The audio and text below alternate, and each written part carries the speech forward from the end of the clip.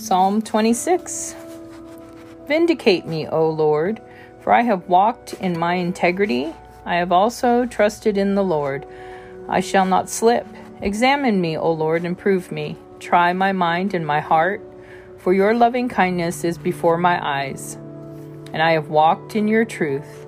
I have not sat with idolatrous mortals, nor will I go in with hypocrites.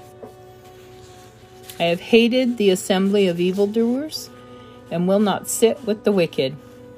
I will wash my hands in innocence, so I will go about your altar, O Lord, that I may proclaim with the voice of thanksgiving and tell of all your wondrous works, Lord.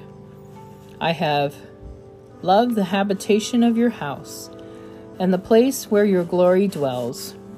Do not gather my soul with sinners, nor my life with bloodthirsty men, in whose hands is a sinister scheme, and whose right hand is full of bribes.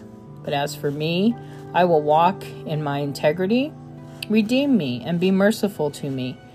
My foot stands in an even place. In the congregations I will bless the Lord.